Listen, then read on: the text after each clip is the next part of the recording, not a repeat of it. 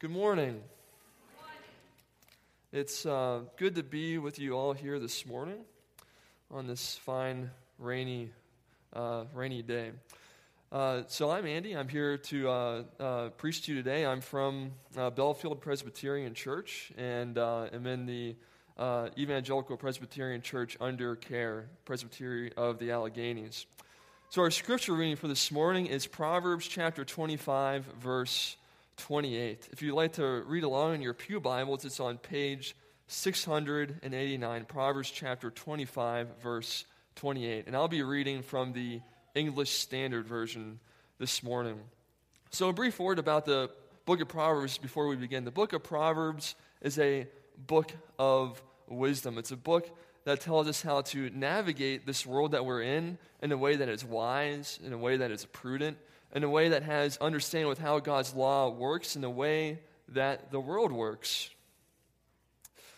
Some people have said that the book of Proverbs is kind of a secular book. It's just a lot of observations into the world, and it kind of tells you just how to live a better life now. But that couldn't be any further from the truth as far as how the book of Proverbs work. It's not a secular book at all. The writers of Proverbs, they're looking at the world and having observations about the world, looking through the lens of God's covenant and God's revelation. They're seeing how God's world works in relation to God's word. And we can look through God's word and make these observations and find out how to navigate God's world in a way that is pleasing to God, in a way that helps us to worship God and to enjoy God. Now, the book of Proverbs in some ways can act a little bit about like the law of God, like the Ten Commandments. It gives us guidance. And just like the law, the book of Proverbs can help us to know which way to go, but it can also convict us of our sins so we can repent of those sins and turn towards Christ for salvation and for healing. So as we read our proverb this morning, we will be looking at it a little bit through that type of lens. We want to be convicted of our sins, and we also want to be guided in a way that is pleasing to God, and we want to turn towards Christ. So Proverbs chapter 25, verse 28. Hear now the word of God. A man without self-control is like a city broken into and left without walls. A man without self-control is like a city broken into and left without walls. So in this passage here, we have a man or a person, and what characterizes this person, the subject of our passage, is that this person does not have self-control. What is self-control? The word, the phrase is kind of self-explanatory. A person without self-control is not in control of themselves. Rather, they let their outward circumstances control them, or they let other people control them. We find this subject of self-control throughout the entire Bible.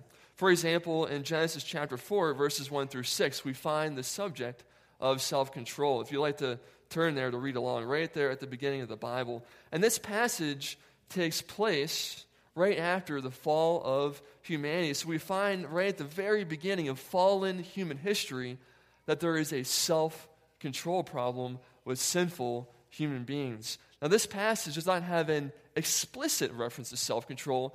The word self-control itself is not in the passage, but the concept of self-control certainly is in this passage. So as I read this passage, listen and see if you can pick up in the areas where self-control is being referred to. Genesis chapter 4, verses 1 through 6. Now Adam knew Eve, his wife, and she conceived and bore Cain, saying, I have gotten a man with the help of the Lord. And again she bore his brother Abel. Now Abel was a keeper of sheep, and Cain a worker of the ground. In the course of time Cain brought to the Lord an offering of the fruit of the ground. And Abel also brought of the firstborn of his flock and of the fat portions. And the Lord had regard for Abel and his offering, but for Cain and his offering he had no regard. So Cain was very angry, and his face fell. The Lord said to Cain, Why are you angry, and why is your face fallen? If you do well, will you not be accepted? And if you do not do well, sin is crouching at the door. Its desire is for you, but you must rule over it. So we find self-control in two spots in this passage. First of all, Cain became very angry. He transferred from the area of righteous anger that is not sinful into the area of sinful anger. We know that from later on in the passage because he rose up against his brother and he murdered his brother. Cain had a serious self-control issue. And we also find the topic of self-control right in the last sentence that I read. It says, it's that sin's desire is for you, but you must rule over it. Cain, instead of in his anger ruling over his brother, murdering his brother, should have ruled over his own sinful desires. He should have had self-control. We also find self-control in 2 Timothy chapter 1, verse 7, which reads, God gave us a spirit not of fear, but of power and love and self-control. So self-control comes from the Spirit of God. As Christians with the Holy Spirit working in our lives, that is something that God enables us to do and that we can live out with the help of the Holy Spirit. And Galatians chapter 5 says that self-control is a fruit of the Spirit.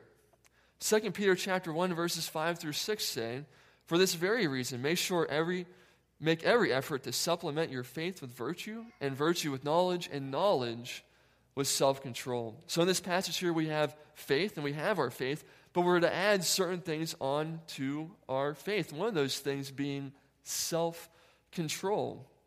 So maybe you wonder, okay, so self-control is a fruit of the Holy Spirit, but it's also something that I'm supposed to act out in my own life and deliberately do. How does that work that God gives us self-control, yet we have to have self-control? After all, the word self-control in and of itself suggests actually doing something, controlling yourself.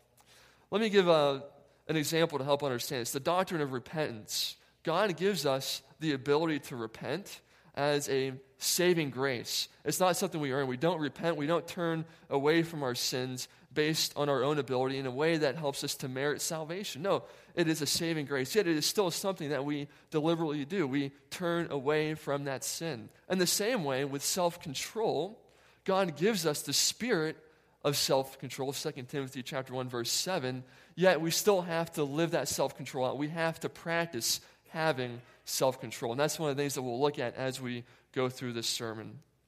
So coming to Proverbs chapter 25, verse 28, what does this particular passage, with all these other passages about self-control, tell us about self-control? I'll read the passage again to get it back into our heads. It says, a man without self-control is like a city broken into and left without walls. So a man without self-control, a person without self-control, is like a city that doesn't have any walls. You can get that image into your head of an ancient city with fortified walls around it. And what are those walls for? As you heard in the children's sermon, the walls are for protection. A city without walls in the ancient time was vulnerable. Enemies can come into the city, they can attack it at any time. If you live in that city, you could not feel secure, you could not be safe, your family was not safe, you were vulnerable. And a person with self-control issues is, by definition of this proverb, a vulnerable person. So how is a person without self-control vulnerable? Well, first of all, a lack of self-control can lead to a multitude of other sins. It's like a gateway drug of sins. A lack of self-control will lead to more sins. For example, murder. We saw that in the example with Cain. He had self-control issues, and he ended up murdering his brother. We know from the Ten Commandments that you shall not murder. Murder also has related to it hatred. We don't have self-control. We can end up hating people. We can end up murdering people with our words and with our speech. Going down the commandments, adultery. Self-control and sexual sins are certainly wrapped up in one another. Speech. We find the subject of speech throughout Proverbs frequently. Without self-control, we can sin in all sorts of ways with our words. We can gossip about other people. We can say things about other people that aren't true. We can slander other people. So self-control makes us vulnerable to other sins, like enemies invading our lives, like enemies coming into a city and taking over our lives. Self-control can also make us vulnerable because it leaves us vulnerable to revenge and punishment.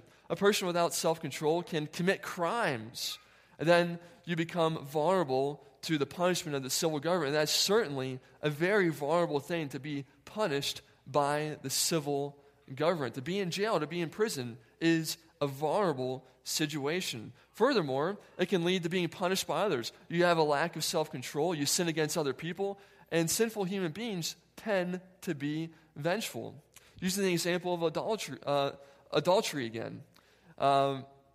Someone who commits adultery, and we know from Proverbs chapter 6 that the wrath of a husband is not abated. It makes someone vulnerable to another person, to that person seeking revenge out on them. Furthermore, having no self-control can lead to being vulnerable in the way of being manipulated by other people. A person without self-control, a person who, say, is easily angered, can be controlled by other people. Then instead of being controlled by the Spirit of God and being controlled by God, they're being controlled by others who know what buttons to push, get that person to react, and get that person to sin and do what they want. A lack of self-control leads to all kinds of vulnerabilities. In particular today, I would like to look at how self-control and anger and vulnerability relate to one another. If we have anger, that can easily cross into the area of sin. And we need to have self-control in this area of anger, because anger can be something that is good and used to a right end. But without self-control, it can quickly go off the rails and become sinful.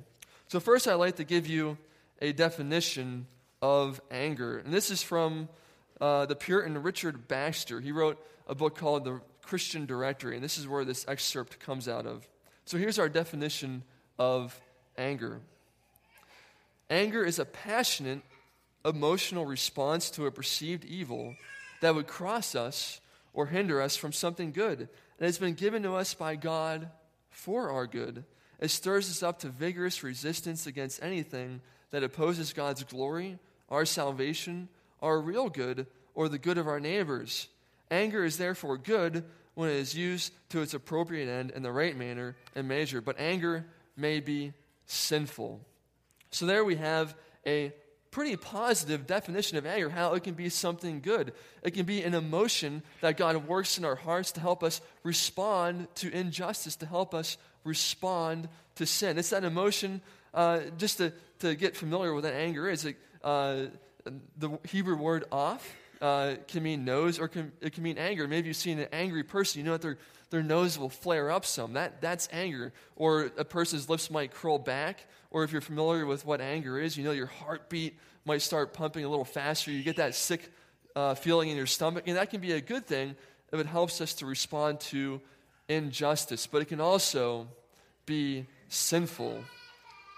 Richard Baxter gives several examples of when anger is sinful. So listen to these examples and think about, as I read these examples, if maybe in some of these areas you've crossed into the realm from righteous anger into sinful anger. So here are some examples of righteous anger turning into sinful anger. When it opposes God or good, when it disturbs our reason and hinders us from thinking rightly. Oftentimes, angry people cannot think straightly. It's almost like they're drunk and belligerent. When it causes us to act unbecomingly, so as to use sinful words and actions. When it causes us to wrong others by our words and deeds. When it has no just cause behind it. When it is greater in measure than that which is provoked, like responding to a punch with a bazooka. When it makes us unfit to do our duty to God and man, when we're so caught up with our anger about something that we neglect the other good things that we should be doing in the kingdom of God.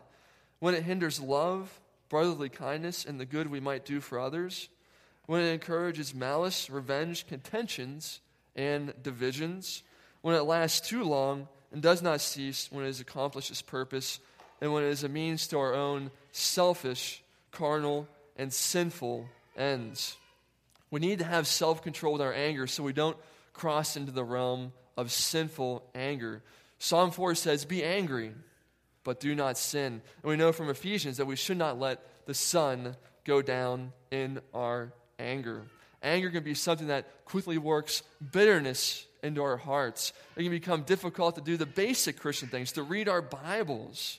It can become difficult to pray because we're so busy being angry.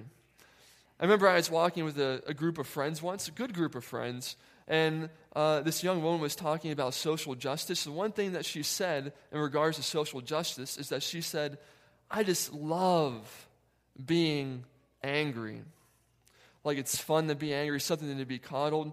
But there's an issue there because in the Christian life, anger should not be our main characteristic. We should be characterized by love for God and love for our neighbors. Yes, anger serves a good purpose to a particular end, but it needs to be kept in check and kept in control. And as far as social justice, we can find that in this social justice, acting against oppressors and people who wrong others is a good thing. But in that process, even doing this good work, bitterness can spring up in a person's heart.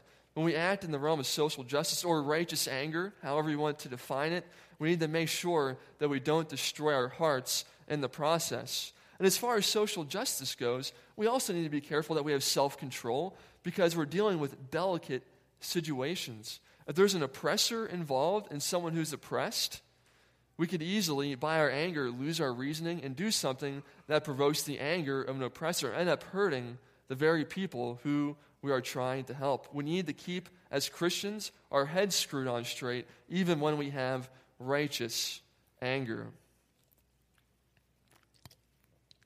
So if you found yourself crossing over the realm from righteous anger into sinful anger, and we all have because we're sinners and we're in a sinful world, what should you do? First of all, what we should do if we crossed over into the sinful realm is we should repent. We should turn away from that sin. We should turn towards God. We should see it for what it is. It is a sin against God, and it is not good. We find the doctrine of repentance in the book of Proverbs. Chapter 1, verse 23, it says, if you turn at my reproof, behold, I will pour out my spirit to you. I will make my words known to you. So there is the doctrine of reproof in Proverbs. In the prologue, that's giving us a framework for reading the rest of the book. It says, if you, that's us, if we turn or repent at my, that's wisdom's reproof. Wisdom, understanding how the world works, can be a guide to help us to repent. We can say, wow, I really am in trouble, and I know God's law, and I see how my situation in life has really been as a result of my sin. And that can be a guide to helping us repent of our sins. But we shouldn't just repent. We should also trust in God. We should have our faith in God, which is a part of repentance. We just don't turn away from sin. We turn towards God. And we find the subject of trusting in God in Proverbs. Chapter 3, verse 5. It says, trust in the Lord with all your heart and do not lean in your own understanding. So right there in Proverbs chapter 3, we see that we should trust in the Lord as far as understanding, as knowledge, as wisdom, and not trust in ourselves. But even beyond trusting in God for knowing right from wrong, we should trust in Jesus Christ for salvation. He had no sinful anger. He may have gotten righteously angry. For example, when he flipped over the tables of the money changers, that was righteous anger. And Jesus had no self-control issues. When we're talking about repenting of anger, we're talking also about repenting of self-control. When we're talking about trusting in God despite our anger issues, we're also talking about trusting in God despite our self-control issues. So first of all, we repent and then we trust in God. Furthermore, if we have issues with self-control and we have issues with anger, we need to pray. We can't do it on our own. Remember, self-control is a fruit of the Spirit. It's the Holy Spirit working in our lives. We can't overcome sin on our own. We need to pray and we need to ask God for help overcoming our sins. We may not be perfect in this life. We won't be until we go to be with the Lord. But yes, we still can make progress in our sanctification and our holiness and our relationship with God and our relationship with other people as we continue on in our lives by the work of the Holy Spirit in our lives. And finally, conform your mind to God's word. If you have an issue with self-control and with anger, see anger the way that God sees it. See self-control the way that God sees it. The book of Proverbs is full of all these short sayings, and they're very vivid sayings. They give us imagery, and let that imagery sink into your mind. If you're angry, If you're angry with another person, you're not gaining control over your life with your anger. Venting out against another person, it might feel good for a minute, but ultimately all you're doing is you're making yourself vulnerable. You're making yourself vulnerable to your other sins, because self-control leads to other sins. You're making yourself vulnerable to attack by other people. You're making yourself vulnerable to being punished by the civil government, and you're sinning against God. You're like a city broken into and left without walls. Let the imagery sink into your heads. Let God's word conform your mind. Repent, trust, pray, and conform your mind to God's word. Let us pray together. Dear Father, we know that we have all sinned in this area of self-control and of anger. And we pray that as a church here, that you'll help us to overcome these sins. We pray that by your Holy Spirit that you will guide us along your short pathways and help us, rather than being angry, to be patient with others. And we pray that you will forgive us for falling short in this area. We pray this in the name of Jesus Christ. Amen.